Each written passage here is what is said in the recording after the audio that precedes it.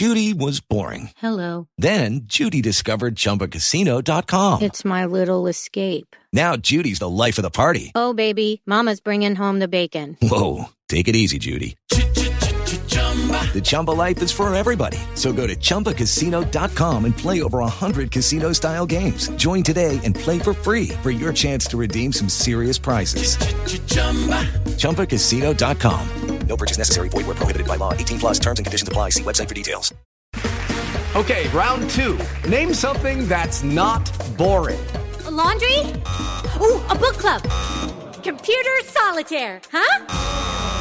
Ah, sorry, we were looking for Chumba Casino.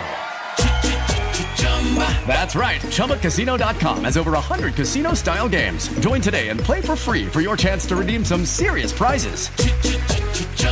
ChumbaCasino.com. No purchase necessary. Void where prohibited by law. 18 plus terms and conditions apply. See website for details.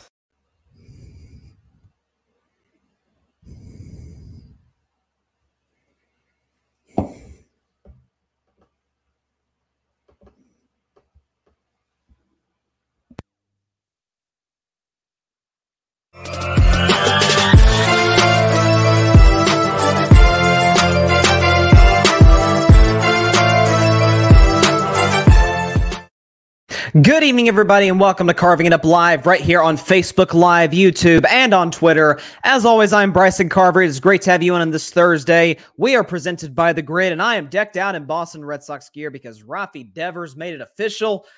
10 years, $313 million contract. I am a happy Red Sox fan today, and that is not something that I've been able to say in quite some time. Approximately a year, if I'm being totally honest. But we do have a packed show for you guys today. Not a whole lot of baseball. I just want to throw that out there and rep my Red Sox, rep Rafi Devers. We're going to talk Lamar Jackson, why he is playing his cards absolutely perfectly with the Baltimore Ravens, considering their desperation without him going into their playoff matchup this coming Sunday night against their division rival, Cincinnati Bengals. We'll also discuss Dak Prescott. Obviously, the conversation of the last week has been about the interceptions going into this playoff matchup against Tampa Bay and what's at stake in that one. I'll discuss that. Sean Payton, there's officially 5 head coaching openings. There could be 2, possibly 3 more if you read some reports by the time this whole head coaching carousel is concluded. I think the team that Sean Payton needs to go to, who will obviously give him an interview if he gets an opportunity, I think it's kind of obvious. I'll discuss that later in the show and at the end of today's show. I did this last year. I had a blast doing it and was fairly accurate. I think I was like 8 for 14 on them last year. No team is perfect. Okay, we know no team, even the 18-0 Patriots ended up losing the Super Bowl to the Giants, right? No team going into the playoffs is perfect. From the last team to get in, the Seahawks and the Dolphins in the AFC, and then in the AFC and NFC, and then the top seed, whether it be Kansas City, whether it be the Philadelphia Eagles, everybody's got flaws.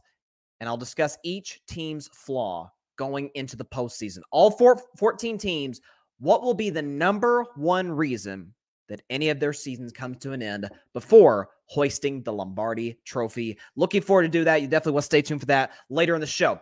But first, I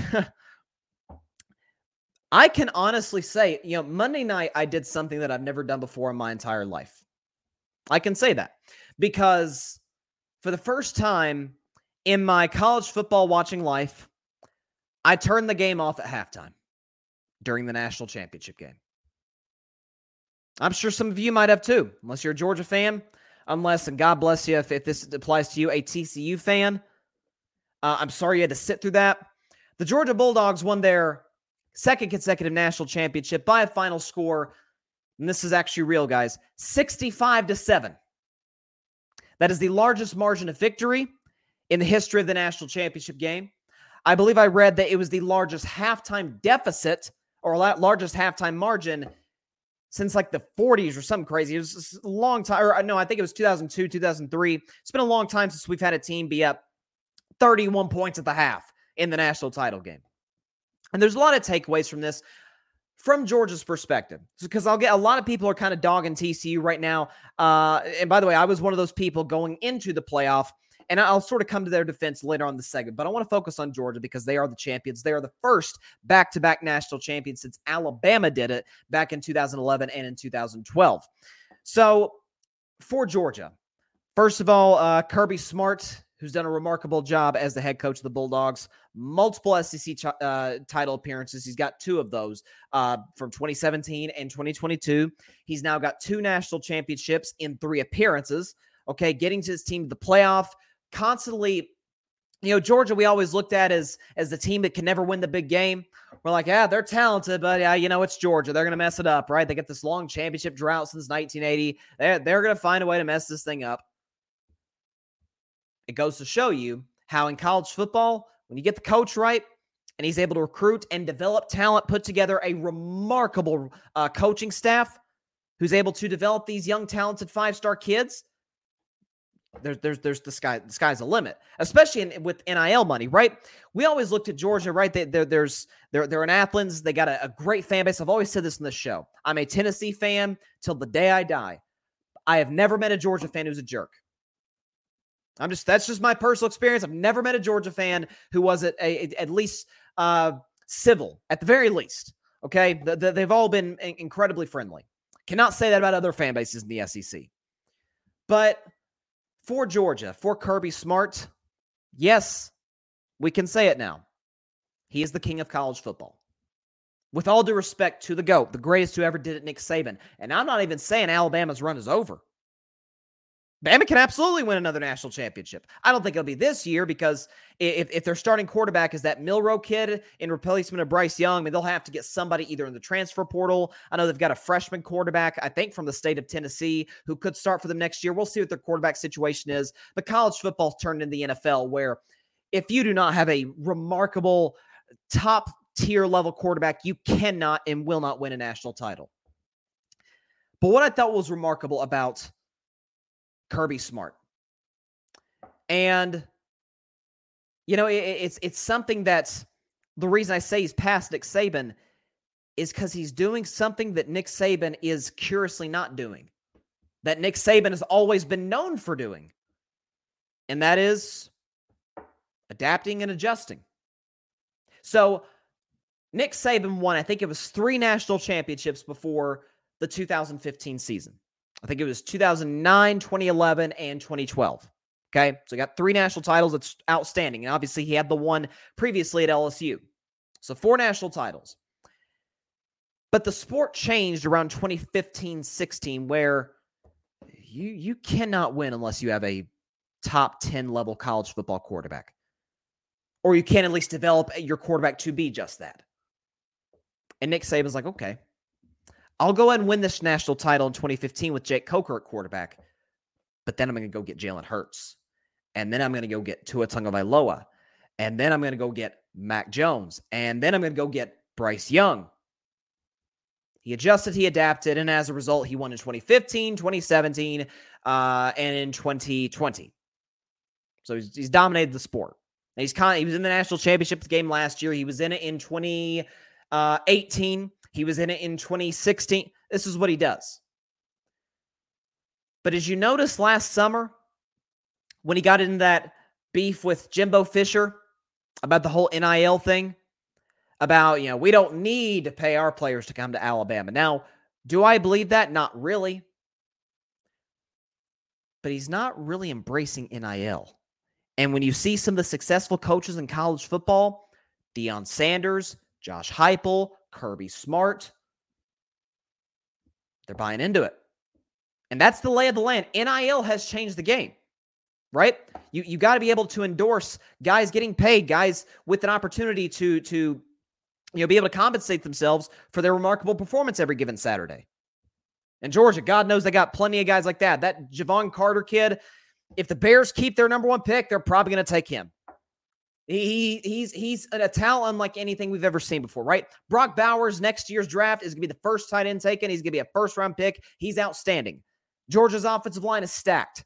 Georgia's secondary, I really like Kelly Ringo. He's a good cover corner. He's kind of a ball hawk. And somebody I'll have to admit I was wrong on. I admitted I was wrong on Monday about Dan Campbell. I got to admit I was wrong about another individual today, and that's Stetson Bennett. Now, have I changed my opinion that he should not have been invited to New York over Hendon Hooker? Oh, I have not changed that opinion one iota. However, I can't just look over the fact that in the last 2 national titles for Georgia, obviously that's 4 playoff games, he's been the MVP of all 4. He went toe-to-toe in the semifinal game with C.J. Stroud, who could be the first overall quarterback taken, either him or Bryce Young, but C.J. Stroud is going to be a top 5 pick in next year's draft. He's an outstanding talent.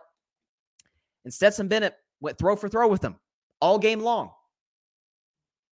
And then last night, and it drives me crazy watching Georgia or watching a defense's game plan for Georgia, because TCU made the same mistake that Ohio State made, that LSU made, that unfortunately Tennessee made.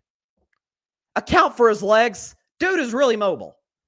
Okay, just because he's not, Lamar Jackson or even like Tim Tebow, we knew Tebow to be very mobile, doesn't mean the dude can't move around a little bit. I mean, you look at Monday night, he had 39 yards and 3 carries.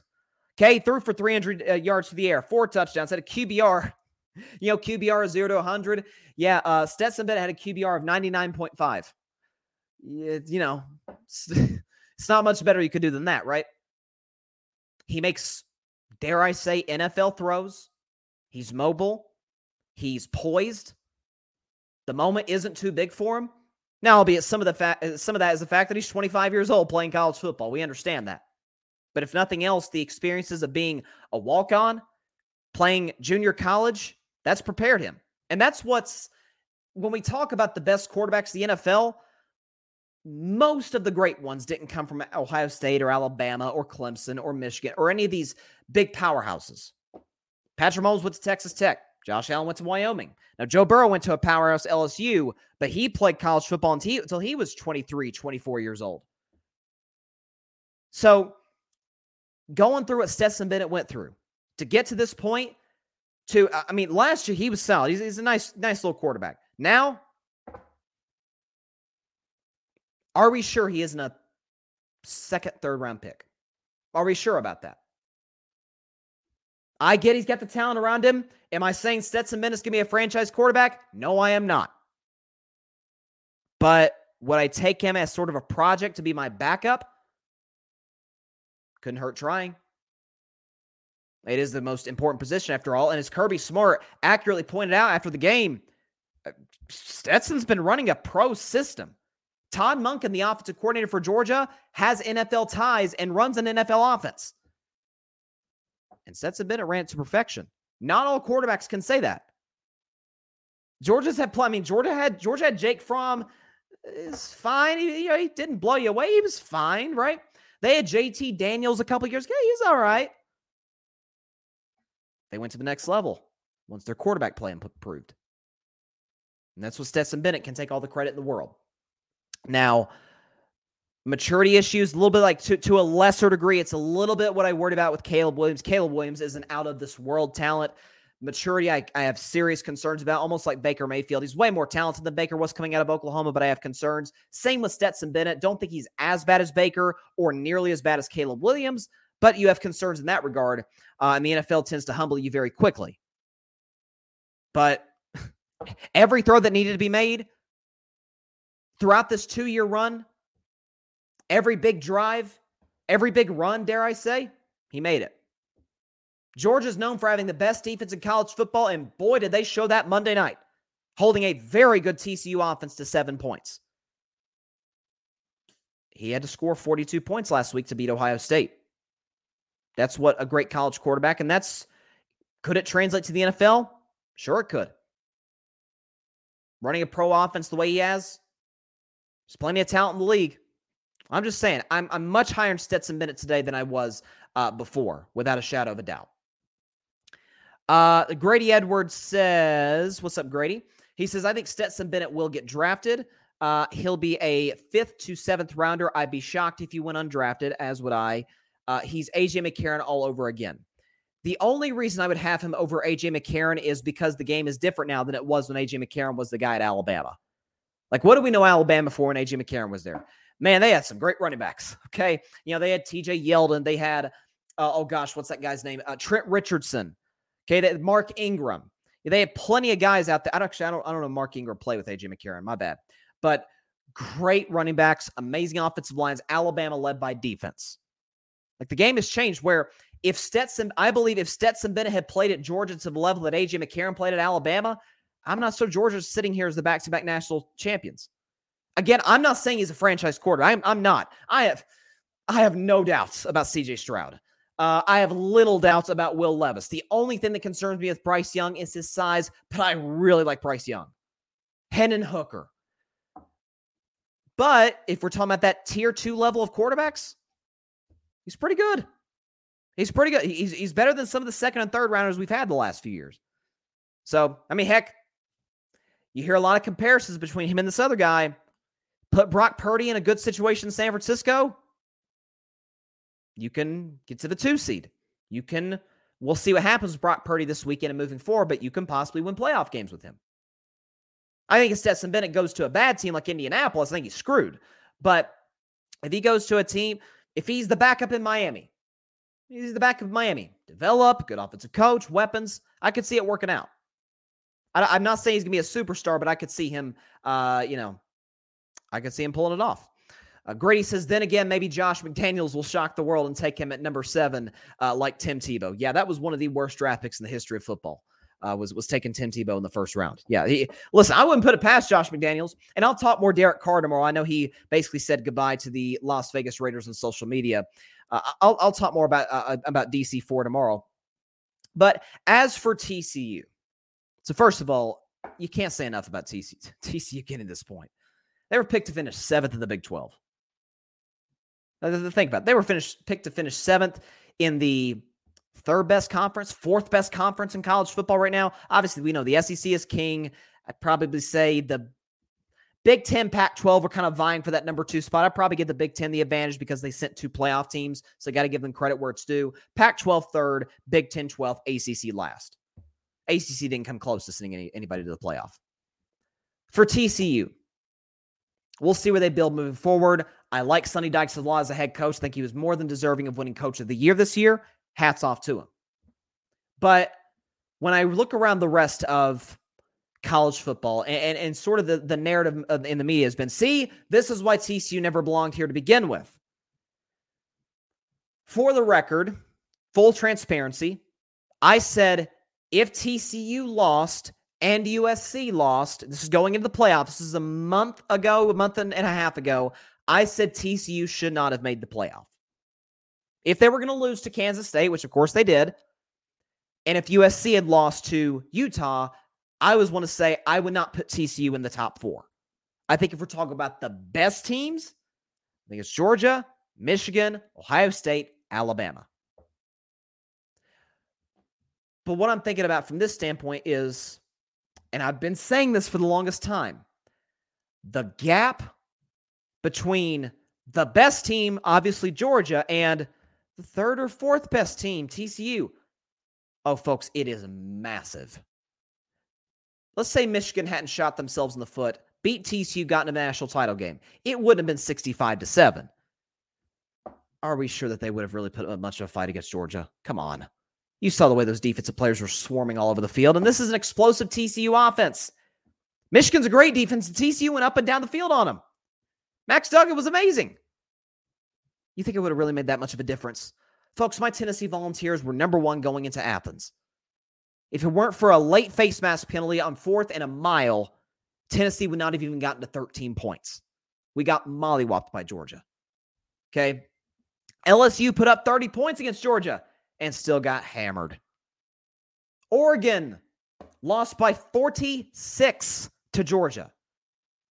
Is it, dare I say, 2 things can be true, that TCU probably deserved to be in the playoff. They proved that by beating Michigan. And 2, Georgia was just head and shoulders above the rest of college football. As I said throughout the show this year, every time Georgia had the opportunity to prove that they were the kings of college football this year, they proved it. Opening day against Oregon, beat them 49-3. Later on down the road, they got through a little bit of slump. They barely beat Missouri. They struggled with like Kent State or something. But number 1 Tennessee comes into their building. And Georgia's like, No. It's cute there, Tennessee. I'm a Vols fan, by the way. That's cute what you're doing there, Tennessee, scoring points and everybody. We're going to hold you to 13. We're going to beat you by a couple scores, 27-13 in the game. Wasn't even that close. Okay? We get an opportunity to prove it in the SEC title game against LSU. Our defense has a down game. Yeah, and we basically put up a 50-burger. Against TCU in the national title game, they scored 65 points, and had Stetson Bennett stayed in the game, they probably would have scored 75 points. Are they the 2019 LSU team? I don't think so. But are they one of the most dominant college football teams of the last 20 years? Yeah. Throughout the season, they proved it. I believe I read that they're the 5th team to finish 15-0 in the history of college football. There's a reason for that. They're better than everybody. By the way, for the record, if Ohio State would have gotten in, are we sure that game wouldn't have been tight? I mean, Ohio State got destroyed by Michigan at home. And so this is what you're going to see. And this is why it's a process with NIL, with the expanded playoff, which I think NIL shaped. Once, is it 2024 or 25 or 26 when the 12-team playoff is going to come in? Sometime the next 3 years or so, 3-4 years. When the new playoff comes in, you're going to see a lot of blowouts. Like number 1 is going to destroy number 9, depending on how the seeding goes. They're going to dominate them.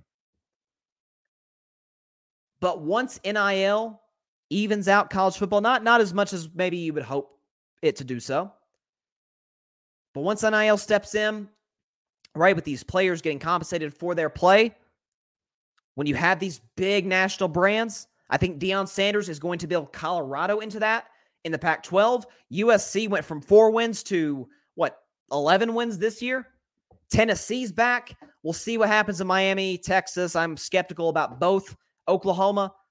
But LSU's back with Brian Kelly. Alabama's always going to be Alabama. We understand what Georgia brings to the table, the back-to-back defending champs. And also, by the way, something else can be true. SEC is just better than everybody else. It may sound arrogant from somebody coming from the South, but darn it, it's true. The SEC is better than the rest of college football. We recruit better. We have better coaches. We have better stadiums. We have better fan bases.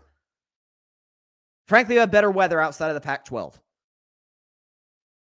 I heard my man Josh Heupel, head coach of my Vols, saying if you want to get the playoff right, just put the top 4 SEC teams in. Probably saying it half jokingly, but still, you saw what Alabama did to Kansas State, right?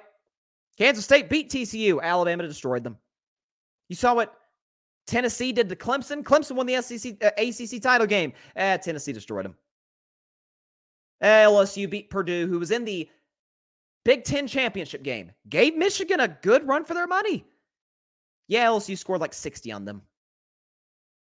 See what Georgia did to the playoff TCU Horned Frogs. They beat them 65-7. Those are the 4 best teams in the SEC. They're better than everybody else. As we say in the SEC, it just means more. That's how it goes. Grady Edwards says, I hate to admit it, but Alabama should have been 4. Grady, I would have rather seen Alabama at 4 and Ohio State at 3. Because then what we've gotten is SEC versus SEC, Georgia, Bama, and then Big Ten versus Big Ten, which is probably the biggest rivalry in college football between Michigan and Ohio State. I think that would have been outstanding television and certainly closer games, although we did get 2 close semifinal games for what it's worth. And Bama obviously would not have gotten beaten 65-7 by Georgia, but they did lose to Tennessee, and they did lose to LSU. I think Georgia would not have spanked Bama, but it would have been fairly comfortable. Right? Quarterback, you're going to give Bama the advantage there. Bryce Young, there's nobody in the world outside of Athens, Georgia that thinks Stetson Bennett's better than Bryce Young. Coaching, it's a wash. Saban, smart. Coaching staff, I give the advantage to Georgia.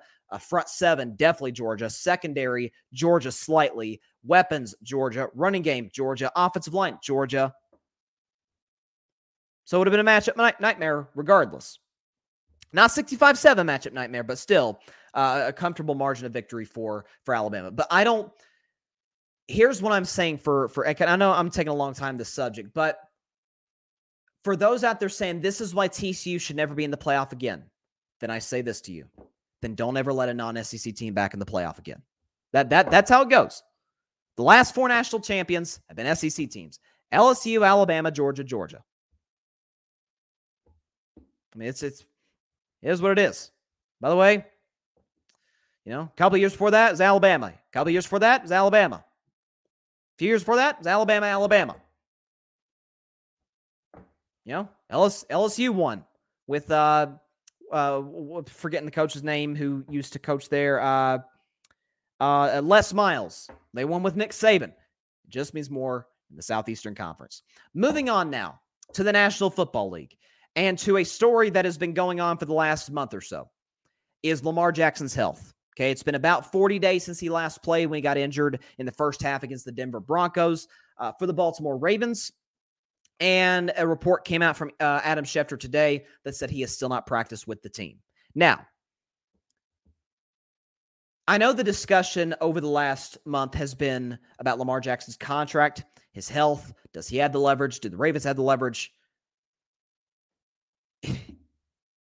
Every week that passes, it continues to show that, well, two things. A, when you don't have a quarterback, there's a hard ceiling about how far you can go. And B, when you wait to pay a quarterback, it comes back to bite you. You could look at one instance in Dallas, Texas. I'll talk about Dak Prescott later in the show, where Dak wanted $30 million. Dallas said, take a hometown discount. Dak wanted $35 million. They said, we'll offer you $30 million. Dak wanted $40 million. They said, we'll give you $35 million. And then when Dak Prescott got hurt, week 5 of the 2020 season, and the Cowboys offense sputtered after that, after dominating the league with Dak Prescott.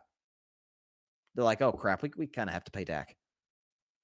We probably don't want to give him $40 million, but what's our best option? Andy Dalton?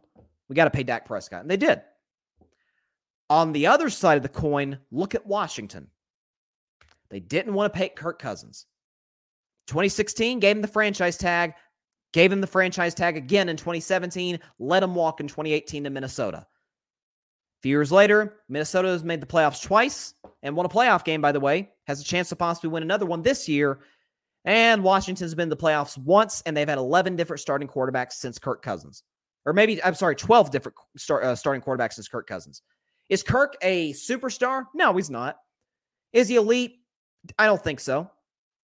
But he's better than the other options. So for the Baltimore Ravens, and I think it's not just that they're losing. It's the way they're losing. Where it's, because I've talked for the last 2-3 weeks. I've said, man, without Lamar, the Ravens offense can't do anything. Right? I gave the stats. Do I have it right here about the Ravens offense, how they've sputtered without Lamar Jackson? Okay, here we go.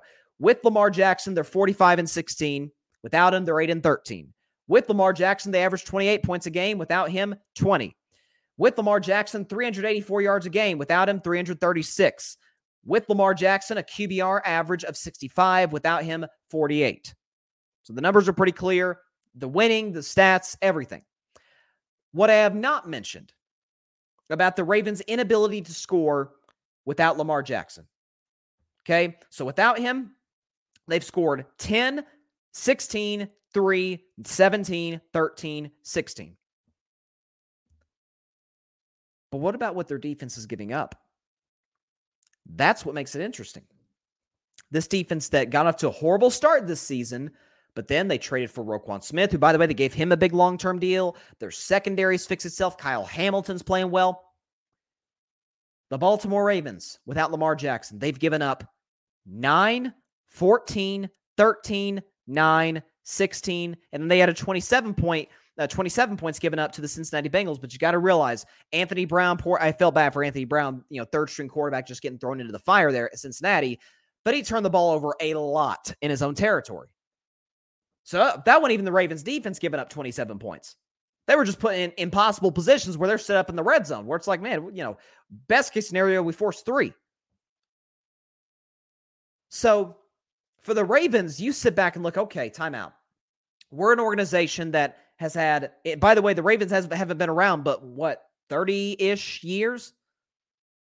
And yet they've had some of the greatest linebackers ever, obviously spearheaded by Ray Lewis, Terrell Suggs. Now they've got Roquan Smith locked up for the long term. They've got a good secondary, Kyle Hamilton. And so you sit back and look, if you're the front office, like, okay, our defense is set. And we can't score points. We can't. We like our coach, John Harbaugh. We have. Mark Andrews is a tremendous tight end. J.K. Dobbins is a very good running back. Good offensive line, Ronnie Stanley. But we can't score. Well, where's, when it's Anthony Brown and when it's, forgetting the other backup's name. I forget it every time. Tyler Huntley. That's a pretty big dip off offensively. You find out how valuable somebody is. You learn more about how valuable somebody is when they're away as opposed to when they are present at said business. In this case, the Baltimore Ravens organization. And right now, as it stands, they are 8-point underdogs? I'm sorry, 9.5-point underdogs to the Cincinnati Bengals. It's because Lamar Jackson's not going to play. If he played, this would probably be Bengals -4 or 5. There'd be the concern about Lamar being rusty, but you'd sit back and say, hey, time out. This could actually be this could work. We could win this game. Lamar's playing his cards perfectly. And what it's doing is it's either building leverage for him to stay in Baltimore, or he gets an opportunity, as I see some of the comments here and I'll react to them, possibly an opportunity to get traded. But first, John says, let's go Yankees. John Rivera of the Fan Perspective podcast, by the way, please go check that show out. Can I ask John, how many championships have the Red Sox won since 2004, and how many championships have the Yankees won since 2004? It's just a question from a friend. I'm just, just throwing that out there. 4-1. Grady asks, or he says, it's just a groovy situation. Groovy, I like that. It's just a groovy situation in Baltimore. Lamar is trying to negotiate his own contract. You've got to hold Deshaun Watson precedent, and you've got Lamar's health. I say either meet in the middle or trade Lamar for Derek Carr or Justin Fields. Lamar's prime will not be as long as most because he is a running quarterback. Before I get to your other comments, Grady, because we talked about this earlier, I could see a possible Ravens-Raiders trade. Listen, they would have to completely change the offense for Derek Carr. I think Lamar Jackson is better than Derek Carr. And I by the way, Derek Carr is my guy. You guys know. Dak, Derek, Lamar, those are my three guys that I defend like crazy, that I think get way too much criticism. And again, I'll talk about Dak in a couple of segments, and I'll talk about Derek Carr tomorrow. The only thing that concerns me is, Lamar, for all of the issues in Baltimore, for lack of weapons, all of that, it is a stable organization. And I think ultimately Derek Carr would flourish more in Baltimore than a guy like Lamar Jackson in Vegas. Because Vegas has more weapons than Baltimore, but man, they're a dysfunctional organization with a coach that we do not trust at all, given his history. So I don't know. In Chicago, maybe you are essentially getting a lesser version of Lamar Jackson in Justin Fields. And again, he's only in year 2. We'll see what he continues to build and grow on. We obviously had a very good second season in the NFL. And you'd be able to save money. But something that's not been talked about that much, Lamar Jackson is the best quarterback in the history of the Baltimore Ravens. Trent Dilfer, stop. Trent Dilfer was led by in my opinion, the greatest defense in the history of the league. The 2001 Ravens the 2000 Ravens defense. It's the greatest defense in the history of football, and I will take no further questions at this time. And then the second one, Joe Flacco. Now, Joe Flacco had one, like Eli Manning, amazing run back in 2012. He was awesome in those playoff games against the Colts, Broncos, Patriots, and then the Niners in the Super Bowl. But that's literally all he did. He got him to some AFC title games, but a lot of that was some great defenses in Baltimore. You are good this year, A, because you have a good defense. Okay, we got to give credit where it's due there on that side of the ball. And B, you gotten in this position because Lamar has done more with less than I would say any quarterback in the league. Because you got to realize, Mark Andrews missed a lot of games. Devin Duvernay was Lamar Jackson's number one receiver. I mean, what is he supposed to do with that? Good news is for the Ravens, hey, DeAndre Hopkins is available in the market. We'll see. Devontae Adams says he wants to stay in Vegas. We'll see in terms of what they do at the quarterback position. If they roll with like Jarrett Stidham or somebody, he may decide to move on. Let's see. Grady says, I'm very, very pro player, but he does not deserve a fully guaranteed contract. I'm on a general who pushes back on fully guaranteed details. Anyway, it's bad for sports because guys take advantage of it. Look no further than the NBA. Or he said, he said goofy situation. I agree. That's the wrench that has been thrown in the situation is Deshaun Watson. And you got to look at it from the perspective of that's a crappy organization in Cleveland giving a guy with all kinds of off-field questions, on-field questions in terms of rust, the only fully guaranteed deal in the history of the league. And if we're talking the only guys that deserve fully guaranteed, it's Patrick Mahomes. I think you have to give it to Joe Burrow. I mean, what were the Bengals before Joe Burrow? They were crappy a couple years. I know I'm using the word crappy a lot, but they were crappy. Okay. They would consistently get to the playoffs with Andy Dalton, Marvin Lewis, the head coach, but they obviously lose in the first round because they didn't have a good playmaker at quarterback or they have bad defenses. So I think Joe Burrow, it's a no-brainer there. Josh Allen, I would probably give him a fully guaranteed deal. He hasn't accomplished as much as Mahomes and Burrow have, and Burrow's been in the league far less time than Josh Allen. So there's a lot of questions there. Those would really, and Justin Herbert. Those are the four guys, because Trevor Lawrence is only 2 years in. We got to see what he does. But those four guys are the only ones in the league that I would absolutely fully guaranteed money, give them whatever they want. It's blank check guys. And Grady also says maybe Brady just for what he's done for the game. I don't know. At this stage, I wouldn't give Brady a fully guaranteed contract just because of his age. The only reason because of his age, because he's only going to play another year, 2 years, maybe 3. Who knows? But his play is declining. So I don't, and I love Tom, but I would not give him a fully guaranteed contract. But that's fair. And I understand where the Ravens are coming from that perspective. But that fully guaranteed money is only going to go up because of how bad you've been for Lamar and how much leverage he's gotten. And dare we say, Lamar not having an agent for these negotiations isn't a very strategic move. Maybe he just flat out wants out of Baltimore. Maybe he asked for a contract he knew the Ravens would not give him so he could move on. It's possible. Maybe he just got frustrated with, man, they will not give me a receiver. And by the way, for those that say, well, Lamar is just a running quarterback who can throw.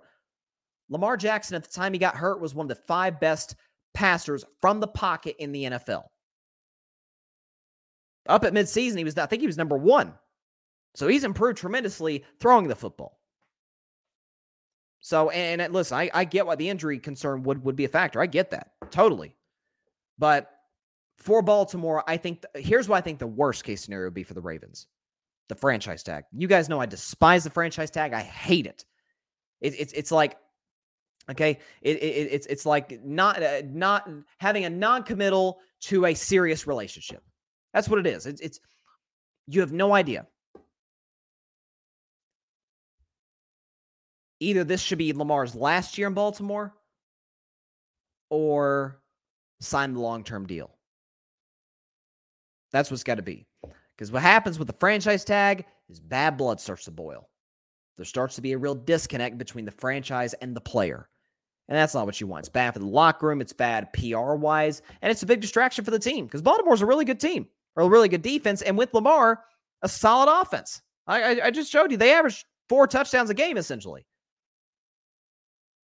They could make a playoff run in theory. I think there's a couple of holes in the offense that they need to fill. But if they filled those, sure, they could go on a run. But there seems to be more, from Lamar's perspective, I'm not so sure not hiring an agent, because here's the thing you got to realize, folks, about if you don't hire an agent and you're going into negotiations. When an agent is in the room for you and you're not, the organization is going to be totally blunt and honest about, well, we like Lamar, but, and they'll list some of his flaws, or they'll list, hey, we're concerned about his injuries. We're concerned about, he hasn't had a ton of success in the playoffs. Certain little things that are going to be brought up in negotiations. Well, instead of an agent, it's Lamar and his mother, because his mom essentially represents him, that are hearing that stuff, who are hearing that stuff.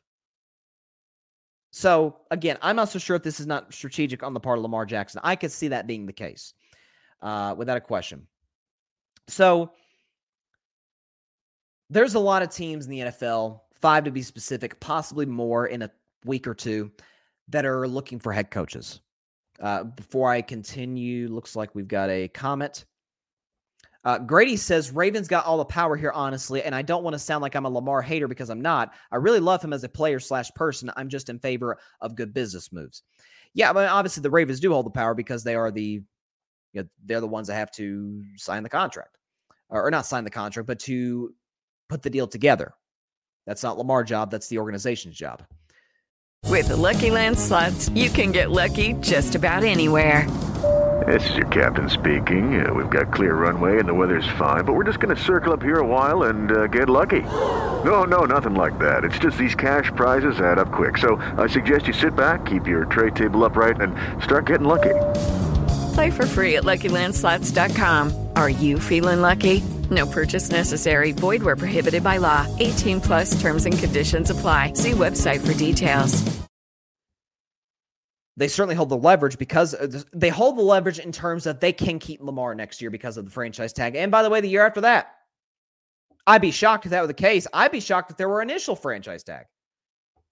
But again, it goes back to, and I think we're going to find this out very quickly with Derek Carr, unless they replace him with, I'm not even sure Brady could turn that thing around.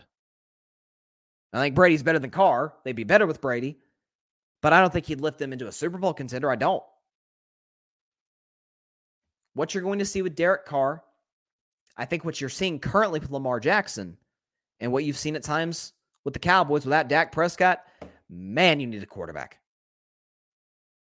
You need that guy to be able to function the offense at a high level, regardless of the personnel that is or is not there.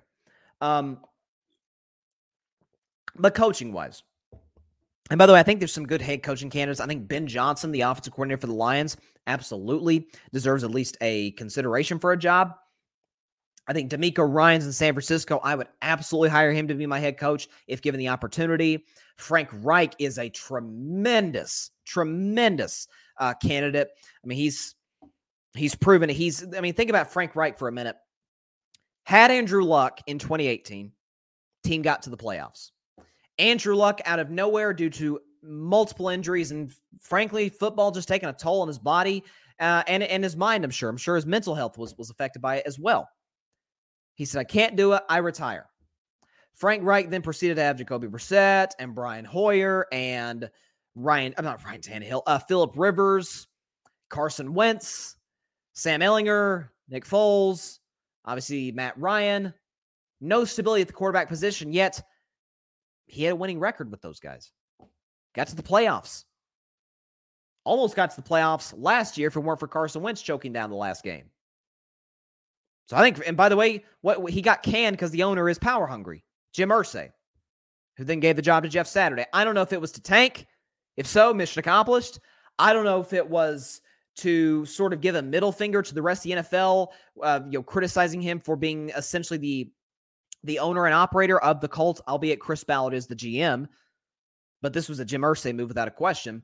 But I think Frank Reich would be an excellent candidate. I think he'd work in Denver, by the way. That could work. But the number one candidate, without a shadow of a doubt, is Sean Payton. He's won a Super Bowl, multiple playoff appearances, is probably the biggest reason that Drew Brees was able to turn his career around. Because we know Drew Brees was a productive quarterback with the San Diego Chargers, but then he had that debilitating shoulder injury. We all know the infamous story about how he was not cleared to play, not cleared for football activities by the Miami Dolphins doctors. Nick Saban says that's why he retired and stepped down and went to Alabama. The rest is history there. And so he goes to New Orleans, and we all know the sort of Cinderella story of that was around the time that Katrina happened. Drew Brees, Sean Payton essentially helped rebuild the city, and in that span, won a Super Bowl. It's great. It's one of the great stories in sports, especially for Drew Brees, who's a guy 6 foot, not a guy that's going to blow you away with his athleticism or his arm strength, but maybe the most accurate quarterback that ever played the game. Great in the pocket, tremendous leader, great in the locker room, connected with young and veteran players. And so Sean Payton had a big hand in him being able to turn his career around. And so he's the most sought-after candidate. Rightfully so, by the way. And so there are, let's put up the graphic real quick. There are 5 teams currently, as we sit here in this moment, 5 teams that are active in a search for a head coach. The Cardinals, the Panthers, the Broncos, the Colts, and the Texans. Okay? Now, 4 of those 5 teams, I would say, one of, if not their biggest issues are, ownership-wise, you have major questions. Denver, they've got obviously the Walmart family who owns the team now. They're just new into this thing. We don't know if they're all that, if they're one of those owners like a NBA example, like a James Dolan, who they really don't care that much about whether the team is successful or not, or if they're a Stan Kroenke, the owner of the Rams, who is intent on winning at all costs. So we don't know in Denver.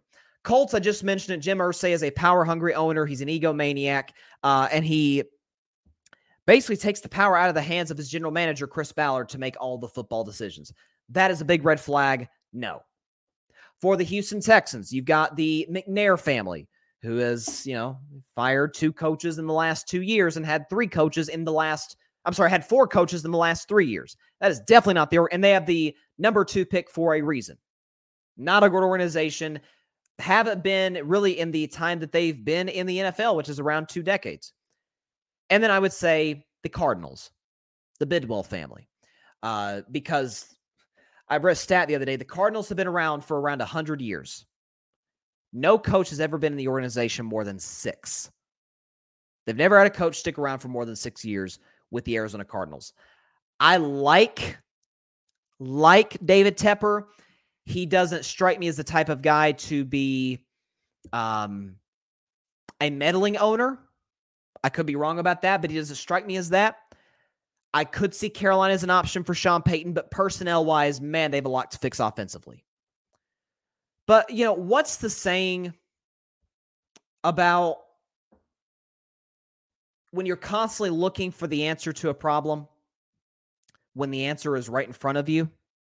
Whether the answer to that question is a relationship with somebody when that person is right in front of you, whether it's the answer on a test, whatever it may be. I think the answer is right in front of Sean Payton. And he's a half hour, I don't know the geography of it, but a half hour, 45 minutes away. It's the LA Chargers. Folks, if the Chargers lose on Saturday night to the Jacksonville Jaguars, Brandon Staley is going to lose his job. Last year ended, why? Because of a coaching gaffe by Brandon Staley after numerous other coaching gaffes by Brandon Staley during the season.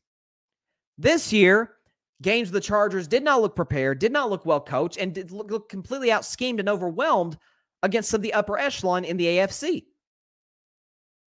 And now, on the last game of the regular season, when you are locked in as the 5 seed in the playoffs, there's nothing you can do, win, lose, or draw, to affect your playoff standing.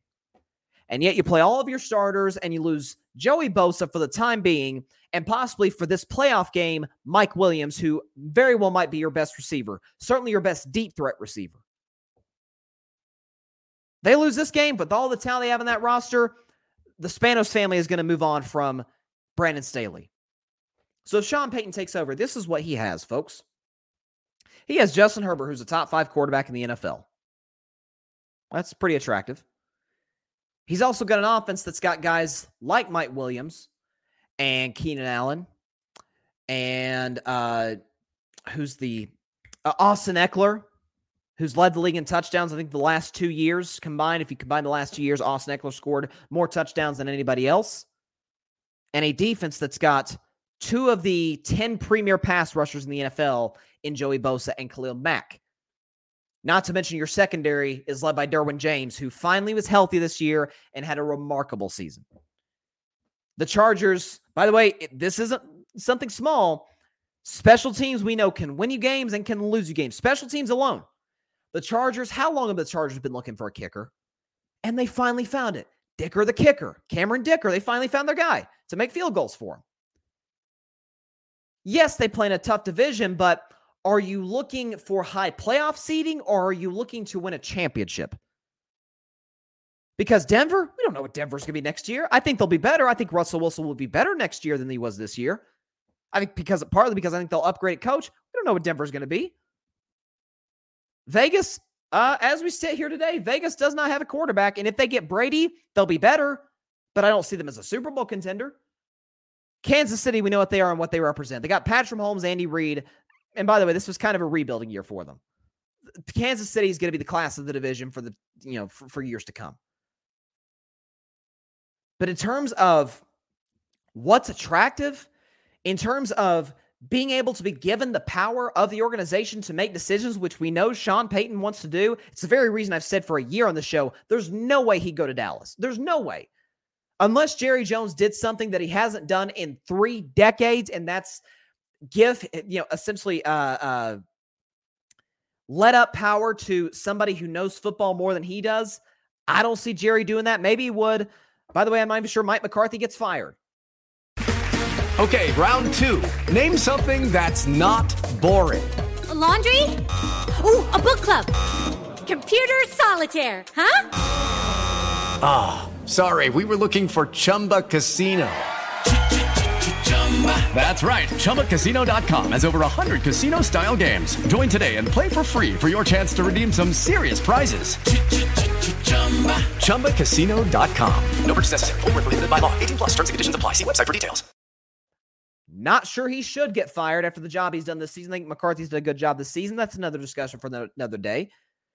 The Rams job will probably become available soon because all the reports are Sean McVay is going to step down and resign to go into broadcasting. But are the Rams that attractive of a situation themselves? No assets, no depth, a quarterback who is aging in Matthew Stafford, who struggled to stay healthy at times 2 of the last 3 seasons. Cooper Kupp, who's been hurt. Aaron Donald, we're not sure how much longer he's going to play. And Jalen Ramsey, who had the worst season of his career. And Allen Robinson, who was a disappointment this year. Like, is the Rams is a more attractive job because of the ownership and the general manager Les Snead than a lot of these other franchises, Houston, Indianapolis, Arizona. But if I'm Sean Payton, I am a Jaguars fan on Saturday. Because if the Jaguars win, Brandon Staley probably gets fired. That's the perfect job for Sean Payton, in my opinion. It's not open yet. It's not on on LinkedIn or anything or whatever these outlets say, or not outlets, but these job sites. It's not been posted yet, but it will be give it about. Today's Thursday. Give it about 5 days. No doubt about it. John Rivera says Sean is waiting for the Cowboys. I don't see that happening. He has ties, obviously, to the Cowboys front office. Stephen Jones, we know that they have a good relationship. And Sean was obviously the offensive coordinator for the I think he was the offensive coordinator of the quarterback's coach, 1, 2, or both, for Dallas on Bill Parcells' staff with Tony Romo when Tony Romo first became the starter before he then went to New Orleans. So I know there's been rumors for the longest time about Sean Payton going to Dallas. There's actually a book that's out that's called Playmake. I think it's called is it Playmakers? I think is what it's called. I'm reading this great book about the NFL by Mike Florio. I wish I could plug it because it's an excellent read. But it said in the book, and you heard the story in the media last year about how the Cowboys and the Saints almost agreed to a Sean Payton trade in 2019. The problem was who owns the Saints? I'm forgetting the last name of the Benson family. Yeah, the Benson family who owns the Saints. They also own the New Orleans Pelicans. And at that same time, Anthony Davis was asking for a trade. And it would have been a really bad look for New Orleans to lose Anthony Davis and Sean Payton in a 2-month span. So they said, okay, we know we're going to lose AD. We got to keep Sean Payton around. So I don't see it. I really don't. Familiarity-wise, it works. Being able to get a top 10 level quarterback works, and a great wide receiver and a solid defense in a division that's much better than it was last year, but still not. There's only one, I think, legitimate contender in that division. That's Philadelphia. Giants are coming up, though. But I don't see what's attractive. Again, I think it all comes back to Jerry Jones. If Jones isn't going to give you power which is what he had, by the way, with Mickey Loomis, the general manager in New Orleans. They kind of split duties as the general manager, making decisions on personnel. If Sean Payton is not given that option, which, by the way, Mike McCarthy is given that option, doesn't really want that option. Jason Garrett didn't really want that option. Bill Parcells did. He resigned. Okay? Jimmy Johnson obviously did. We know how that story went. He got fired. Jerry doesn't take too well about, giving up power. That's not really his thing. And Grady says, don't be shocked if the Cowboys or Chargers get opened up, Bryson. Miami also is a possibility if Brady wants to go there. The only thing about Miami possibly moving on from Mike McDaniel in favor of Sean Payton to get Tom Brady. Because there's a very real possibility that the Dolphins will go after Brady when he's a free agent this spring. And obviously we know that they tried to make some kind of deal where Brady and Sean Payton came to the Dolphins last year, so much so that it was illegal tampering and the owner got suspended and lost a draft pick. Mike McDaniel's done a solid job in in Miami. Do you want to, with the momentum that he's built, I know the Dolphins really struggled down the stretch, but that's because quarterback play, whether it be Tua, Bridgewater, or Skylar Thompson, has been terrible. Do you try and go away from the momentum you've got now just for 1 year? Just for one Super Bowl contending year? Because Tom will probably not be there more than a year before he then finally retires. I could see it. It's a possibility. I don't know. It's and Grady says also could just see him go back to Fox, honestly. And you know what, Grady? And that's why I said, the Chargers, it's right in front of him. Because he works for Fox Sports. He does some of their shows during the week. He's on Fox NFL Sunday, the pregame show. And by the way, Fox is in Los Angeles. So, LA Chargers are in Inglewood, and Fox is right in the middle of Los Angeles. It could work. Grady asks, what do you think the Texans will end up? Honestly, I wouldn't be shocked if they try to pull off a guy off TV like Rex Ryan or Eric Mangini. I really don't think they're going to be able to get anyone to end up with.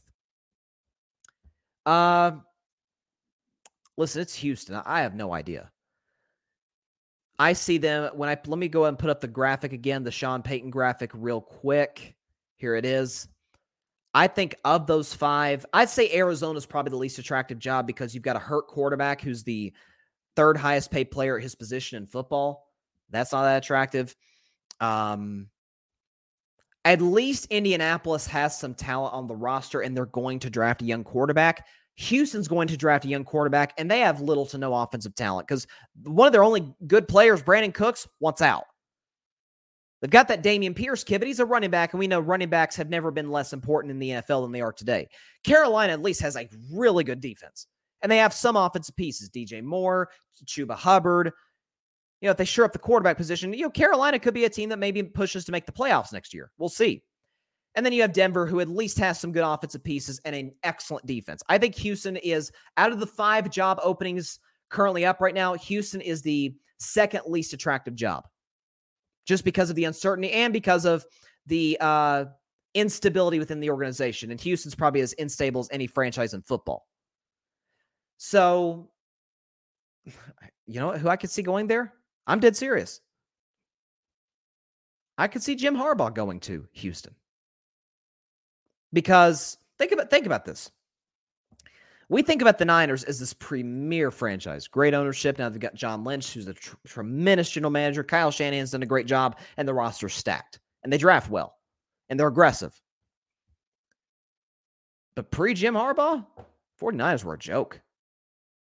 Remember the Mike Singletary years? Mike Singletary, one of the all-time great linebackers in the history of the game. He was a bad head coach.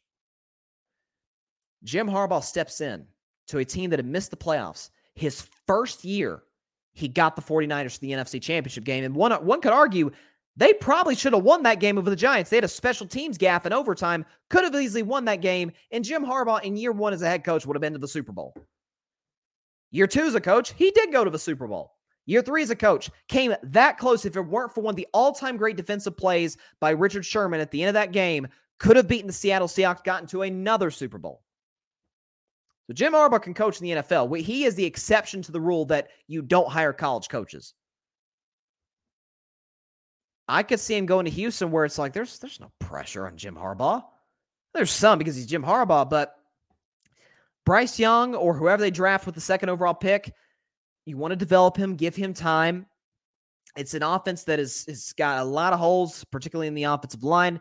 The defense, which has some players, particularly in the secondary. I like some of the corners they got there, but they really need to shore up their front seven. They've got a lot of work to do. With the Lucky Land Slots, you can get lucky just about anywhere. This is your captain speaking. We've got clear runway and the weather's fine, but we're just going to circle up here a while and get lucky. No, nothing like that. It's just these cash prizes add up quick. So I suggest you sit back, keep your tray table upright, and start getting lucky. Play for free at LuckyLandSlots.com. Are you feeling lucky? No purchase necessary. Void where prohibited by law. 18+ terms and conditions apply. See website for details. But I could see Jim Harbaugh going there. Now, am I saying that Houston's going to make the AFC Championship game his first year? Obviously not. But within 2 years, could they get to the playoffs if they get the quarterback right? Sure.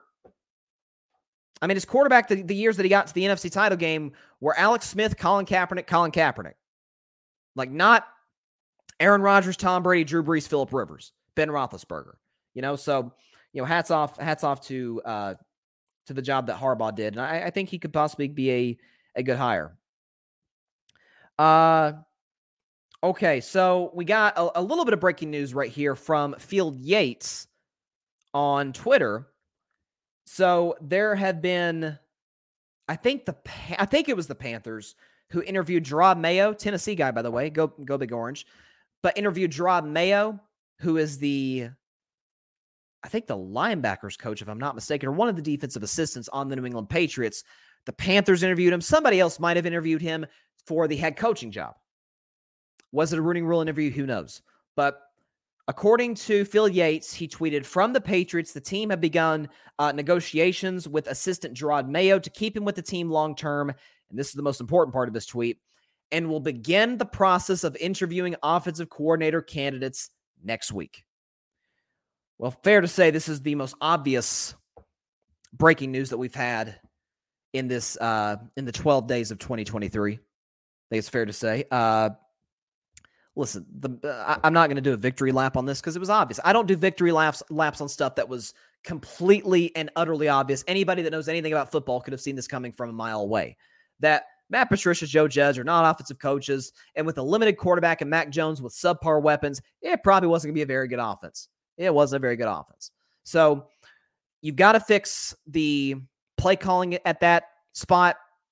We'll see who they hire. Is it another former Belichick assistant? Who knows? Bill O'Brien, possibly. I'm hearing rumors he could take the job, leave Alabama to go to New England. Maybe. He had some success, albeit with the greatest quarterback ever, Tom Brady. But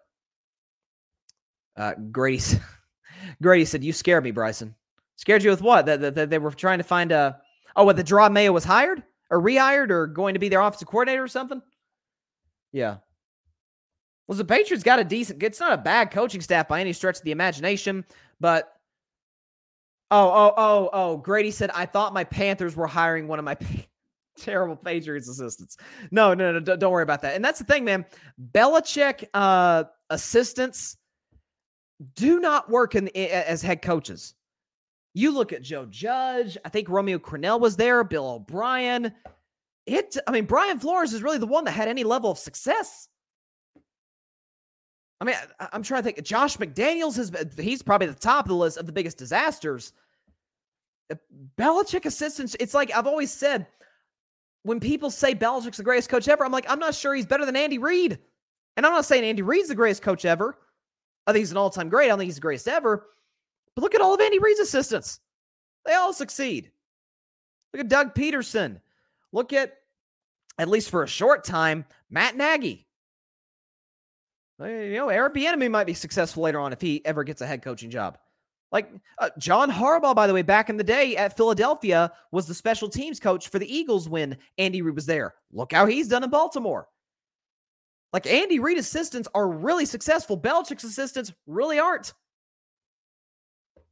There you go. So yeah, don't panic, Grady. Gerard Mayo is staying in New England.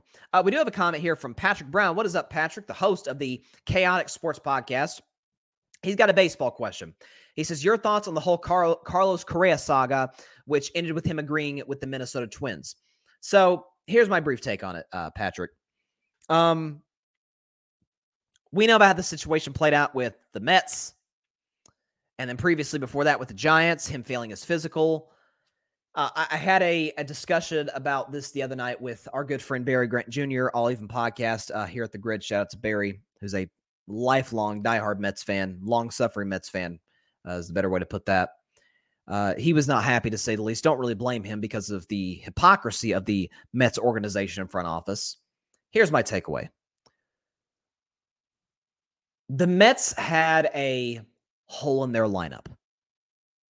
Okay, outside of Pete Alonso, nobody showed up for them in the postseason offensively. Or really in the month of September when they blew the division lead to Atlanta. When you bring in a guy like Carlos Correa, sure up that spot, by the way, to put him in a position where he can succeed defensively, he's a guy who has been dominant in the postseason with Houston. I don't get, by the way, for those who say, oh, he's cheating. Well, this is even post-cheating scandal. This is with Dusty Baker as well. Yeah, the Mets dropped the bag in this one, but then again, they are the Mets, so Mets going to do Mets things. Grady says, Bill O'Brien worked to a degree as a head coach. He was okay, but all went wrong when he became the GM. That's right. He did get to the playoffs a couple times to his credit. You're right, Grady, with Brian Hoyer, with Brock Osweiler, and that albatross of a contract. But you're right. Once he took over power, it became a disaster. It all started when he got a bag of peanuts for DeAndre Hopkins, and it all spiraled down from there. Grady says, not saying much, though. He's one of the best of the Patriots assistants to become head coaches. Yeah, I'd honestly put Bill O'Brien and Brian Flores at the top of the Patriots assistants who have worked as head coaches list. Like McDaniels didn't work. Judge didn't work. It doesn't pan out, man. It rarely does. Let's see. Is this breaking news? Okay. No, that wasn't breaking news. I thought it was saying that the Patriots were...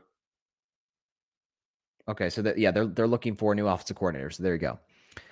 Quick topic, because I'll elaborate more on this probably some tomorrow, but mostly on Monday, is Dak Prescott. So obviously the discussion has been all week about his interceptions, about I think 3 of the last 4 games he's had a pick six. Now, in fairness to Dak, one of those pick sixes was absolutely not his fault. The pick six to Jacksonville went right through the hands of Noah Brown, got intercepted for a walk-off touchdown. I don't want to get into that today. But I've talked about Dak this year in terms of he's leading the NFL in picks that were not turnover-worthy plays. But it is a fact, 12 games, 15 interceptions. So, again, he missed 5 games and still tied with Davis Mills for the league lead in picks. It was one of them above Derek Carr.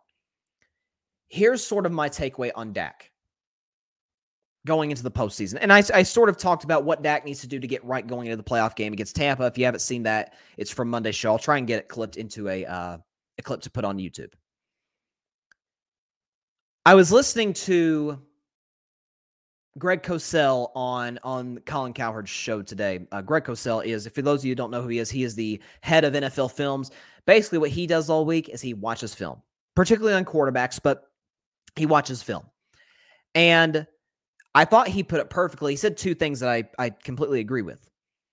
Number one, the first thing he said was because Dak was so bad, and he said, and I said on the show, I said on Monday's show, I said it was the worst game of Dak Prescott's NFL career. By far. Completion percentage, yards per attempt, it was bad. But he said kind of what I was thinking, that because Dak Prescott was so awful on Sunday against Washington, it starts the notion, the narrative, or at least fuels the narrative that was already out there, that he has been, that he's been playing bad all season long. Because I've said on this show, okay, he didn't play well against Tampa Bay. It's opening day. I'm not going to put too much stock into that. Comes back from injury, not going to put a whole lot of stock into that. He didn't turn the ball over, and he threw a touchdown pass. I think it was to Dalton Schultz late in the game. They beat Detroit. But he was outstanding against the Chicago Bears. He put them in position without a question, scored 28 points to beat the Green Bay Packers at Lambeau. He destroyed the Minnesota Vikings 40-3 the next week. He played exceptionally well in the second half against the New York Giants on Thanksgiving. He had a dominant fourth quarter against, albeit the Indianapolis Colts. We'll put that to bed. I said he played bad against the Texans, but even in his bad game, he did have a 98-yard game-winning drive for what it's worth. You say, well, it's the Texans. Well, the Texans did take Patrick Mahomes to overtime, but then nobody was talking about that the next week. Anyways, week after that, had a QBR of 70, played very well against the Jacksonville Jaguars, 300 yards, 3 touchdowns, and got unlucky on an interception that got returned for a touchdown because a perfect pass went right through the hands of Noah Brown. Then he played one of the best games of his career against the Philadelphia Eagles, the at the time second-ranked pass defense, and he dropped a 40-burger on them with 3 touchdown passes. Last week against the Titans, okay, solid, played well in the second half against them, and against Washington, he was horrible. Horrible.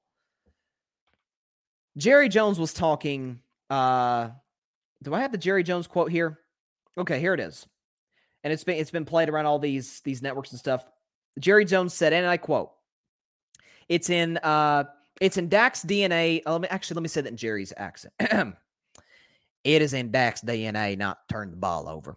I have all the confidence in the world that he, as a player, has all the right balance of confidence at that right balance of aggressiveness as it pertains to a turnover. He understands turnover better than all of us put together. I don't know if that's end quote, by the way. I don't know if that's supposed to be a compliment. I guess it's Jerry's version of a compliment. I don't know where Jerry's going half the time when he talks. It's Jerry's world. We're all living in it. We're just trying to figure out what the heck he's talking about half the time. But when he says turnover's not in his DNA, people say, well, it is. This season he's thrown 15 interceptions. Here's an interesting stat, folks. I pulled this from I think it was, NFL Next Gen Stats. Despite this season, despite leading the league in interceptions this season, but while missing 5 games, which should make this stat all the more bad, interception rate.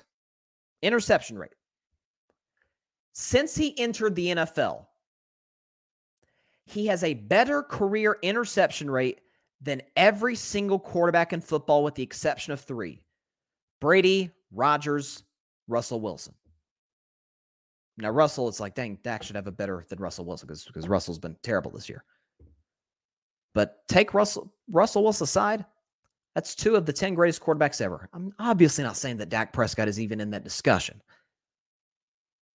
But the notion that he has always had this problem is way overblown. Typically, quarterbacks that throw 30-plus touchdowns, when Dak's healthy, he's a 30-plus touchdown guy. 2019, he certainly would have been on pace in 2020 had he not gotten hurt. And in 2021, he had 37 touchdown passes. Typically, quarterbacks that have 30-plus, they turn the ball over. Josh Allen had 12 interceptions this year, threw over 30. Patrick Mahomes a year ago threw the exact same amount of touchdown passes as Dak, 37. He threw 13 interceptions. So that's going to come. Now, some of them, Dak's got to improve. The pick 6 to Kendall Fuller against Washington was awful. The second one, not the first one, that was a drop by Hendershot, but the second one to Kevin Bynard, he's got to clean that up. The reads. The second thing that's just going back to what Greg Cosell said. The second thing he said is what he noticed about Dak in that game against Washington. His head is constantly moving. He's looking all over the field. And what that means is you're not seeing things well. Could that be what I've been saying since heck before the year started? Dak's guys can't separate. Noah Brown, who, I know Shannon Sharp said on television, Noah Brown has something on Dak. He has something on Dak. He has to, for Dak to be throwing the ball to him this many times. You consider the fact that Michael Gallup has had the worst year of his career in terms of separation, in terms of getting open. Dalton Schultz has had a down year. CeeDee Lamb's really been the only guy that's showed up in terms of being able to separate and make plays after the catch. So I've said on this show, I would kind of, if I'm Dak, he's not this type of quarterback, for better or for worse, but I would force feed the ball to CeeDee Lamb. Get the ball to number 88, let him make plays. And so, we talk about, is it in his DNA? No. He had a problem this year, but in years past, hasn't really been an issue. Rookie year obviously wasn't a problem at all. He only threw 4.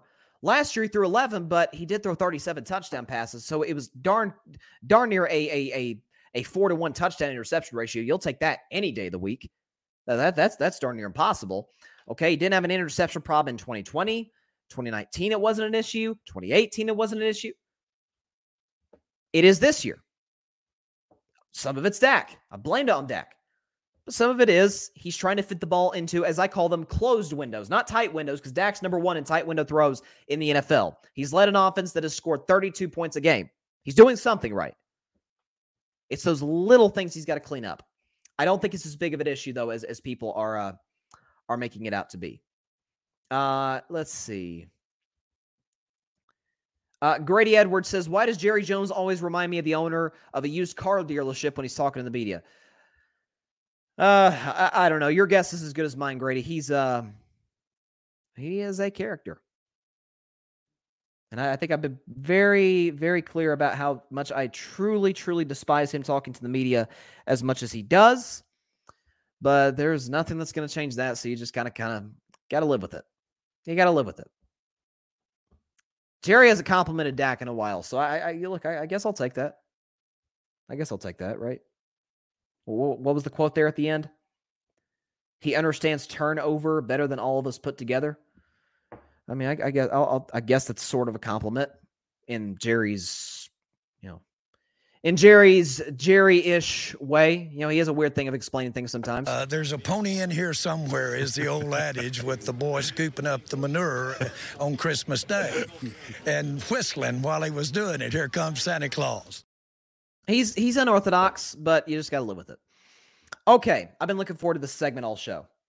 So we know that in the NFL, everybody's got a weakness. Everybody, whether you be the worst team in the league, the Chicago Bears, or whether you be the two teams who are tied with the best record in football, that would be the Chiefs and the Eagles, and everybody in between. Everybody's got a flaw.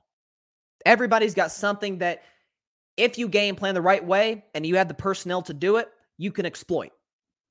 And this is no different for all 14 teams in the postseason. Obviously, you got your 7 seeds, your Seattles and your Miamis, who we don't expect to go very far at all. And you got your 1 seeds, Kansas City, Philadelphia, teams in between, Buffalo, Cincinnati, San Francisco, teams we expect to make a run, teams we could see possibly winning the Super Bowl when it's all said and done. But everybody's got a flaw. And I'm right here on Carving Up Live to expose it. So, quick. Get the background music. Okay. Background music's rolling. Let's look at before we get into the weaknesses, let's look at the playoff bracket. So there you go. There's the playoff teams gunning for Super Bowl 57. You got 14 teams. In the AFC, it's Chiefs, Bills, Bengals, Jaguars, Chargers, Ravens, Dolphins. In the NFC, it is Eagles, 49ers, Vikings, Buccaneers, Cowboys, Giants, Seahawks. A lot of teams gunning for the Super Bowl 57. Of course, when it's all said and done, out of those 14, only one will come away with the ultimate prize. We're going to start in the AFC with weaknesses. What is the biggest weakness of all the teams in the AFC? We're going to start with the bottom and go to the top. So we're starting with the Miami Dolphins. What is the Dolphins' biggest weakness? Major limitations at quarterback. It's going to be Skylar Thompson on Sunday against the Buffalo Bills. Skylar Thompson, I believe, has yet to throw for 200 yards in multiple appearances this season. He struggled mightily, albeit against a very good Jets defense, but he scored 9 points. They got a late safety at the end to get to above double digits. But this is an offense that, despite all the playmakers, Tyreek Hill, Jalen Waddle, Mike Gesicki, Cedric Wilson, Sherfield, a really good running game, C.J. Mostert, good offensive line. That's kind of what they're going to have to rely on. If Buffalo takes them out of running the football, which, by the way, they weren't able to do last time, and they had to win a walk-off field goal to just escape by Miami. But if Miami has to rely on Skylar Thompson, it's just not going to work. And they're extremely limited. So the Dolphins' biggest weakness is major limitations at quarterback. For the Baltimore Ravens, they can't function offensively without Lamar Jackson. And that is a fact. It's backed up by the numbers. It's backed up by your eyes. Okay, as I mentioned earlier in the show, with Lamar Jackson, 28 points a game. Without him, 20. Yards per game, 384. Without him, 337. QBR with Lamar Jackson, 64. Without him, 48. They can't move the ball, and it's going to be Anthony Brown at quarterback against the Bengals. It's going to be a similar situation to the Dolphins. We've got a third-string guy. You're going to rely on the running game. The defense is probably going to have to score a touchdown, whether it be a pick six or a scoop and score, whatever the case may be. Baltimore can't move the ball down the field. They don't have a playmaker at quarterback, and even if they had a solid backup, they don't have any weapons, and so that's going to play them in the long run. For the Los Angeles Chargers, it is quite simple as it gets. Brandon Staley. It's that simple. It's Brandon Staley. Brandon Staley is the biggest weakness of the Los Angeles Chargers. They've got just about everything you could want in a Super Bowl roster. They've got the elite quarterback. They've got a good running back. Solid offensive line. It's improved. It's got a little bit of chemistry after some of the injuries earlier in the season. Plenty of weapons. Great playmakers on defense. Special teams is good. Situationally, oh gosh, do they leave a lot to be desired. Last year, this year, and going into a game, I'm about to get to the Jaguars in my next one, going into a game against Jacksonville where Doug Peterson's been there and done that. He's won a Super Bowl. Okay, this is an inexperienced Jags roster. This is an equally inexperienced Chargers roster. And so in that situation, you're probably going to lean with the coach to be good if the game is close late, which I think we'd be surprised if it wasn't. Brandon Staley, simply put, is the biggest limitation of the Los Angeles Chargers because of his very questionable late game decision making as a coach.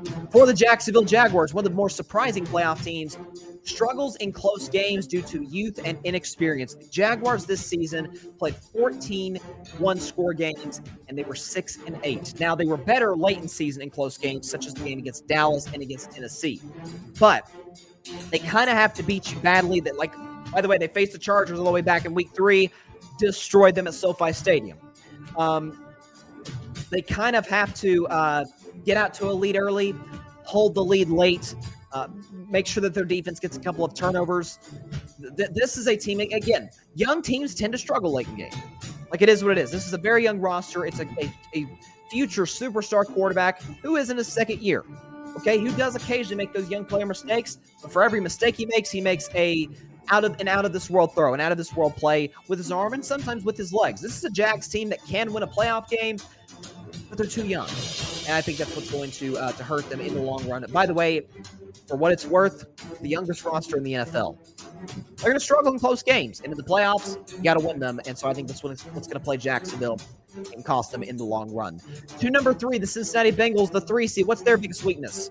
If they can't generate pressure, their secondary is toast. They struggle in the pass defense. They've got a good pass rush, guys like Hubbard, Hendrickson, plenty of guys in between, guys like Reeder.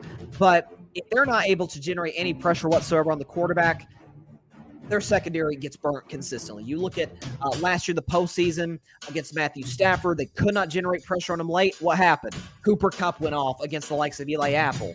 And against their other corners that they have. Chidobe Awuzie. Nice players they have, but not guys. I think Awuzie, by the way, might be out for the season. Not corners that are going to just lock up your number one receivers. The secondary, to me, is what's going to cost Cincinnati in the long run. They've got all the pieces offensively. I'm a little bit concerned about their injuries to their offensive line. Lyle Collins, Alex Kappa. But I think Joe Burrow, listen, he got the team to the Super Bowl last year with a horrendous offensive line, and their weapons are just that much better this year with the addition of Hayden Hurst. Joe Mixon's had a great year. Their front seven is good, but if they're not, the back half of their defense is really bad and tends to struggle. And in this AFC with a lot of elite quarterbacks, it can't happen. So that's the Cincinnati Bengals' biggest weakness. For the Buffalo Bills, their biggest weakness, way too Josh Allen reliant. You look at the Bills' 100-yard rushing games this season. How many of those games this year have been because Josh Allen ran for 40, 50, 70, 80 yards? I've been critical of the Bills on this all season long. If Josh Allen isn't a factor running the football, they cannot run the football whatsoever. And so you see late in these games with an offensive line that leaves much to be desired. Despite having some solid pieces, they have Dalvin Cook's little brother. I think James Cook is his name. You've got Devin Singletary. Naheem Hines, who returned a couple of kicks for touchdowns. He's not really a between-the-tackles type of guy. But if you're in a position where you've got a 4-point lead, 5 minutes left, you've got to have that run game to be able to milk the clock and not have to take shots down the field or even, get little passes in the screen game. They're going to have to rely on Josh Allen to throw the ball 35, 45 times and run the ball 10 to 12 times a game on design plays. That is going to hurt the Buffalo Bills in the long run. It's why I still today don't see them winning the AFC. That's the Bills' biggest weakness. But the number one seed in the AFC, they do not have to play this weekend. The Chiefs' biggest weakness, pass defense gets torched against elite quarterbacks. You look at the season when the Chiefs played Tom Brady, their defense was awful. Look at when they played Josh Allen, their defense struggled late in the game, particularly in the second half. You look at when they faced Justin Herbert twice, 300-yard passing games. Joe Burrow, to use the name of the show, carved that defense up. Anytime that they have faced an elite quarterback this season, they have struggled mightily. We know what Patrick Mahomes is, what he represents. He's, I'd say, second to Lamar Jackson this year. Has made something of nothing considering what he's been given. We know Travis Kelce is the best tight end in football, hands down, no questions asked. But if Travis Kelce isn't getting open consistently, you're relying on Justin Watson. You're relying on Juju Smith-Schuster, who's solid, but he's not a number one. You're relying on Sky Moore, possibly Pacheco. Not a lot of great weapons. But Patrick Mahomes has made it work this year because he's Patrick Mahomes. It's because Andy Reid is Andy Reid. But defensively, anytime they face an elite quarterback, which, as I said, the AFC is full of them, they might have to win some 38-35 type shootouts or 34-31 type shootouts in order to make a Super Bowl run. That is the AFC. Let's now transition to the NFC teams, starting with the last team to get in. Needed some help to get in, but got that help. The Seattle Seahawks, their biggest weakness, their run defense is terrible. For a team in Seattle that runs the ball so effectively, they cannot stop the run whatsoever. They are bottom 5 in the NFL in rush yards allowed, and that's some of the strengths of some of these NFC teams, including the team they're going to face Saturday, the San Francisco 49ers. With Christian McCaffrey, Elijah Mitchell, Brock Purdy is at least somewhat mobile. You're going to face teams like, if they were to make any sort of run, any sort of surprise run. Philadelphia, we know they can run the ball with Jalen Hurts and Miles Sanders. Minnesota can run the ball with Dalvin Cook. Dallas can run the ball with Tony Pollard, Ezekiel Elliott. Giants can run the ball with Saquon Barkley. I mean, you've got to be able to stop the run in the postseason. And for as much as we make about teams like Dallas who can't stop the run, Philadelphia, same thing. Seattle's among the worst in the league. They are down there with teams like Houston, Chicago, teams that cannot stop the run whatsoever. That is Seattle's biggest weakness headed into the playoffs. I don't think it's Geno Smith. Look, he was top 5 in a lot of the categories that matter. Completion percentage, passer rating. Geno Smith did a good job this year. I'm worried about his lack of inexperience, but he's done a good job this year given what was expected of him. It's one of the biggest reasons Seattle even got to the playoffs. That's the Seahawks' biggest weakness. For the New York Giants, another supplies playoff team. What's their biggest weakness? I hate to say it, guys. They're limited at quarterback and at wide receiver. Incredibly, Kenny Galladay's still probably their second best receiver, and he has 1 touchdown on the year. Darius Slayton, they've got him. They've got other guys, but the Giants are as limited at receiver as any team in the National Football League. And Daniel Jones. Listen, folks, I like him. But asking him to be your franchise quarterback, the quarterback that, as I say, can take you there with his arm and with his legs, at what point have we ever seen that from Daniel Jones? I have a feeling this game Sunday is going to be a throw-off, if you will, against Kirk Cousins, who we know struggles in the playoffs. The guy has done plenty of damage to defenses with Justin Jefferson and the other weapons he has. Are we sure that Kirk Cousins is that guy to be able to do that type of damage? I'm sorry, not Kirk Cousins. Daniel Jones is that guy to do that type of damage. Brian Daboll's done a remarkable job with him, but the reason that the Giants are even thinking about extending him is because of Brian Daboll. So that's the Giants' biggest weakness. They're weak at probably the 2 positions in the NFL that you'd least like to be weak at. Quarterback, wide receiver. That's the Giants' biggest problem. Their division rival, the Dallas Cowboys, their biggest weakness, offensive line is awful, and weapons are below average. Cowboys' offensive line, bottom 3 in the NFL this year in pass block win rate. And aside from CeeDee Lamb, who separates as well as anybody in the NFL, Dalton Schultz is in the 70s in terms of separation. Michael Gallup and Noah Brown are in the 100s in terms of separation down the field. So we talk about Dak Prescott's interception issue, and some of those picks, as I said, have been absolutely Dak Prescott's fault. But you got to sit back and say for a minute, time out. He's having to fit balls into tiny tiny windows that other quarterbacks simply are not asked to fit them in because of the talent they have around them at wide receiver, tight end, and elsewhere. Dallas has a plenty good enough running game with Ezekiel Elliott and Tony Pollard. And the offensive line does a good job in run blocking, which, as we all know, is easier than pass blocking. Easier than pass protection. But the offensive line has struggled. Dak hasn't had time to throw. In terms of receivers separating down the field, that's been no bueno. That's the Cowboys' biggest weakness going into these playoffs. As for the team they're going to face on Monday night, the Tampa Bay Buccaneers, what is their biggest weakness? Their offense is a complete roller coaster. Mostly been down, but in the times it's gone up, such as when they faced Kansas City, put up 31 points on the board. Yeah, a few weeks later, they put up 3 on Carolina. It was a good defense, by the way, but you don't know what you get from their offense. They can't run the ball with Rachaad White and with Leonard Fournette, which, as Byron Leftwich pointed out last week, that's not as big of an issue as people are giving it credit for because they couldn't run the ball last year. However, Mike Evans, up until that game against Carolina, had not scored a touchdown since October. Tom Brady's had one of the worst seasons of his career. Okay, Chris Godwin's had a good season, but it's taken him a while to get a rhythm coming out of his ACL surgery from a season ago. Julio Jones, and I love Julio. Julio's a first ballot Hall of Famer in my book. Man, he struggled to stay healthy and to separate at this advanced age and stage of his career. Russell Gage has not been near the difference maker that I thought he would be. The Bucs signed him. So offensively, not pushing the ball down the field. They're really not effective unless they go into tempo, hurry-up offense. That's the Buccaneers' biggest weakness going into these playoffs.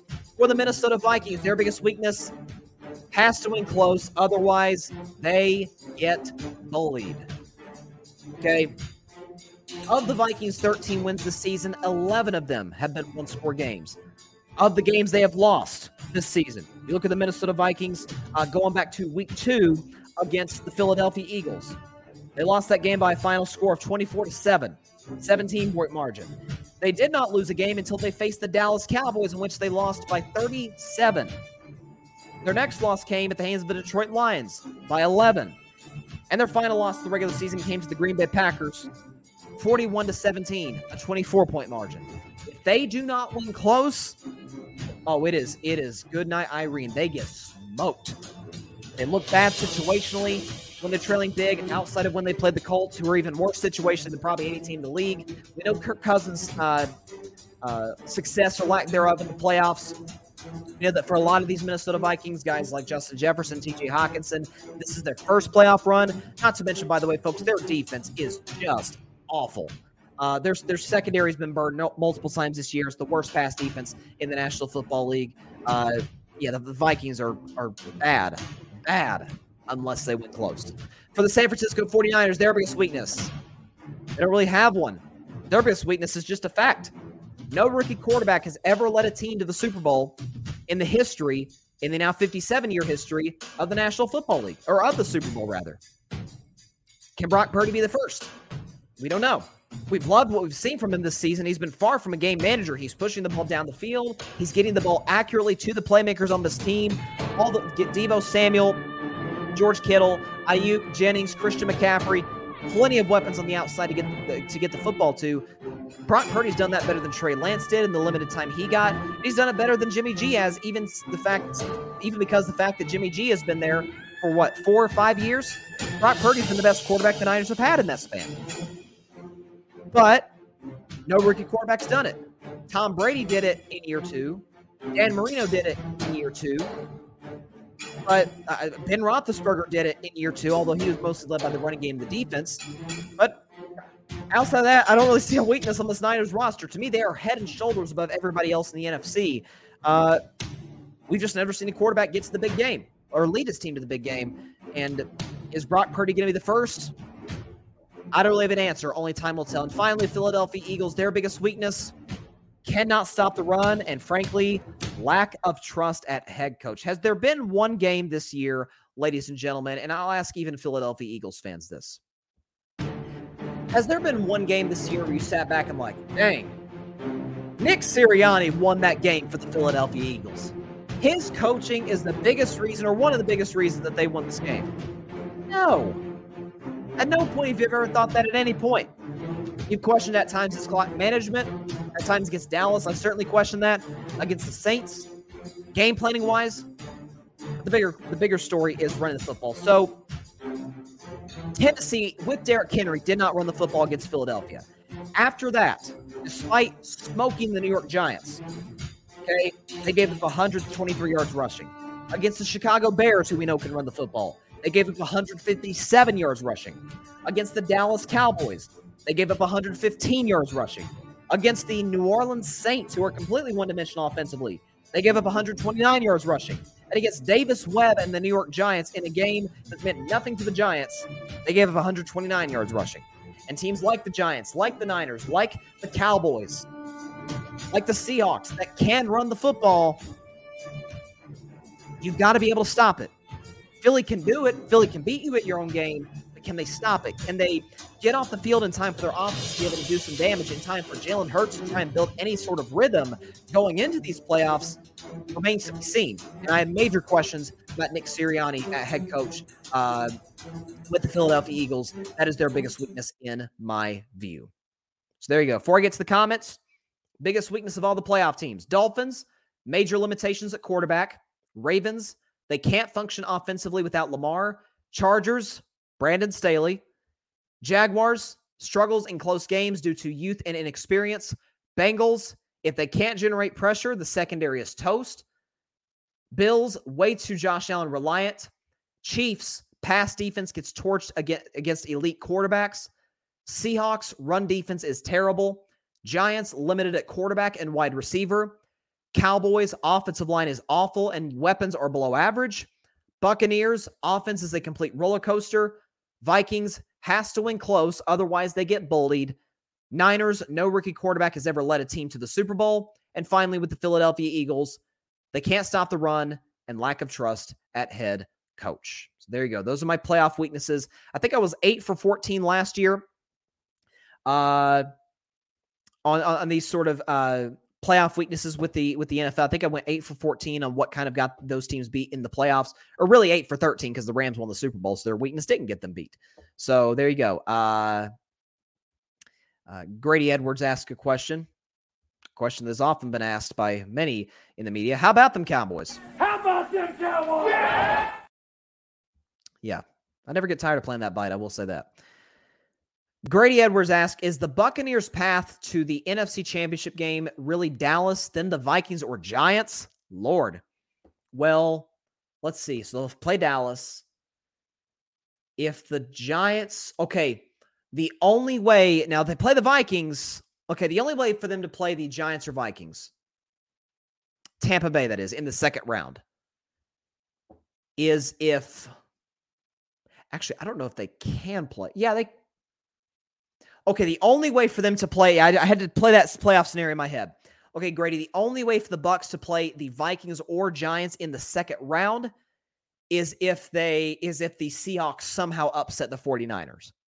Because then the Seahawks, as the lowest seed in the conference, would go to the highest seed in the conference, Philadelphia, and Tampa Bay, if they beat Dallas, would play the winner of Minnesota and the New York Giants. But if that is the case, yeah, we may be seeing Tom Brady in the NFC title game for the second time in 3 years. Patrick Brown says, love these segments, bro. Very insightful and informative. Keep up the great work. You as well. Right back at you, brother. I appreciate it. Hopefully we can have Patrick on the show soon, sometime during these playoffs. I'd like to have a lot of guests on the show during the postseason because I think this is going to be one of the more interesting runs that we've seen in a while because AFC loaded at quarterback. NFC, we got questions about literally everybody. Even the 49ers, who have the best team, have a rookie quarterback. He's played well, but he is still a rookie. So I think it's important to keep all those things in mind going forward. But playoffs start in 2 days. Can't wait for it.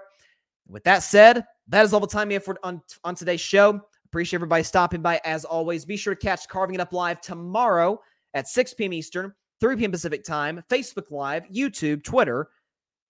Also be sure to like, share, comment, hit that big red subscribe button. Take 2 seconds out of your day. Hit that big red subscribe button as well as the notification bell. Just uploaded a new video about the Packers collapse against the Detroit Lions late season. Once again for Aaron Rodgers coming up short, the biggest moments. So go check that video out. It's on the Carving Up YouTube channel now. I'm working on getting it on the Grid YouTube channel as well. And speaking of the Grid, please subscribe to the Grid Podcast Network. That is GRYD, the Grid Network. That is where you can find my show. You saw Patrick Brown in the comments, the Chaotic Sports Podcast, Patrick Brown there, Barry Grant Jr., All Even Podcast, Ryan Flowers, Clutch Sports Talk, Alfred Parsard Jr., Rocket Fuel Jets Podcast, and of course the Cowboys Can Fan Podcast. My friends over in Canada. They had a great show yesterday, last night, ironically with another member of the Grid, Barry Grant Jr. So be sure to go subscribe to the Grid Podcast Network. That is also where you can listen to my show on Apple Podcasts, Spotify, iHeartRadio, Google Podcast, Anchor. I said it again. I said it's not on Anchor. My bad. It's not on Anchor. I said that again in my head. I was so used to saying that for like a year and a half. I have to get that out of my head. Apple Podcasts, Spotify, iHeartRadio, Google Podcasts, as well as wherever you listen to your podcast. We're predicting playoff games on the show tomorrow, folks. I cannot wait. Have a great evening, everybody. Please continue to stay safe out there. Please be sure to take care of your physical and your mental health. God bless you all. Peace out. Playoffs. We're talking about playoffs. Thanks so much for watching the show on YouTube. Be sure to click that big red subscribe button and go check out the other clips and full shows of Carving It Up Live. Have a blessed day.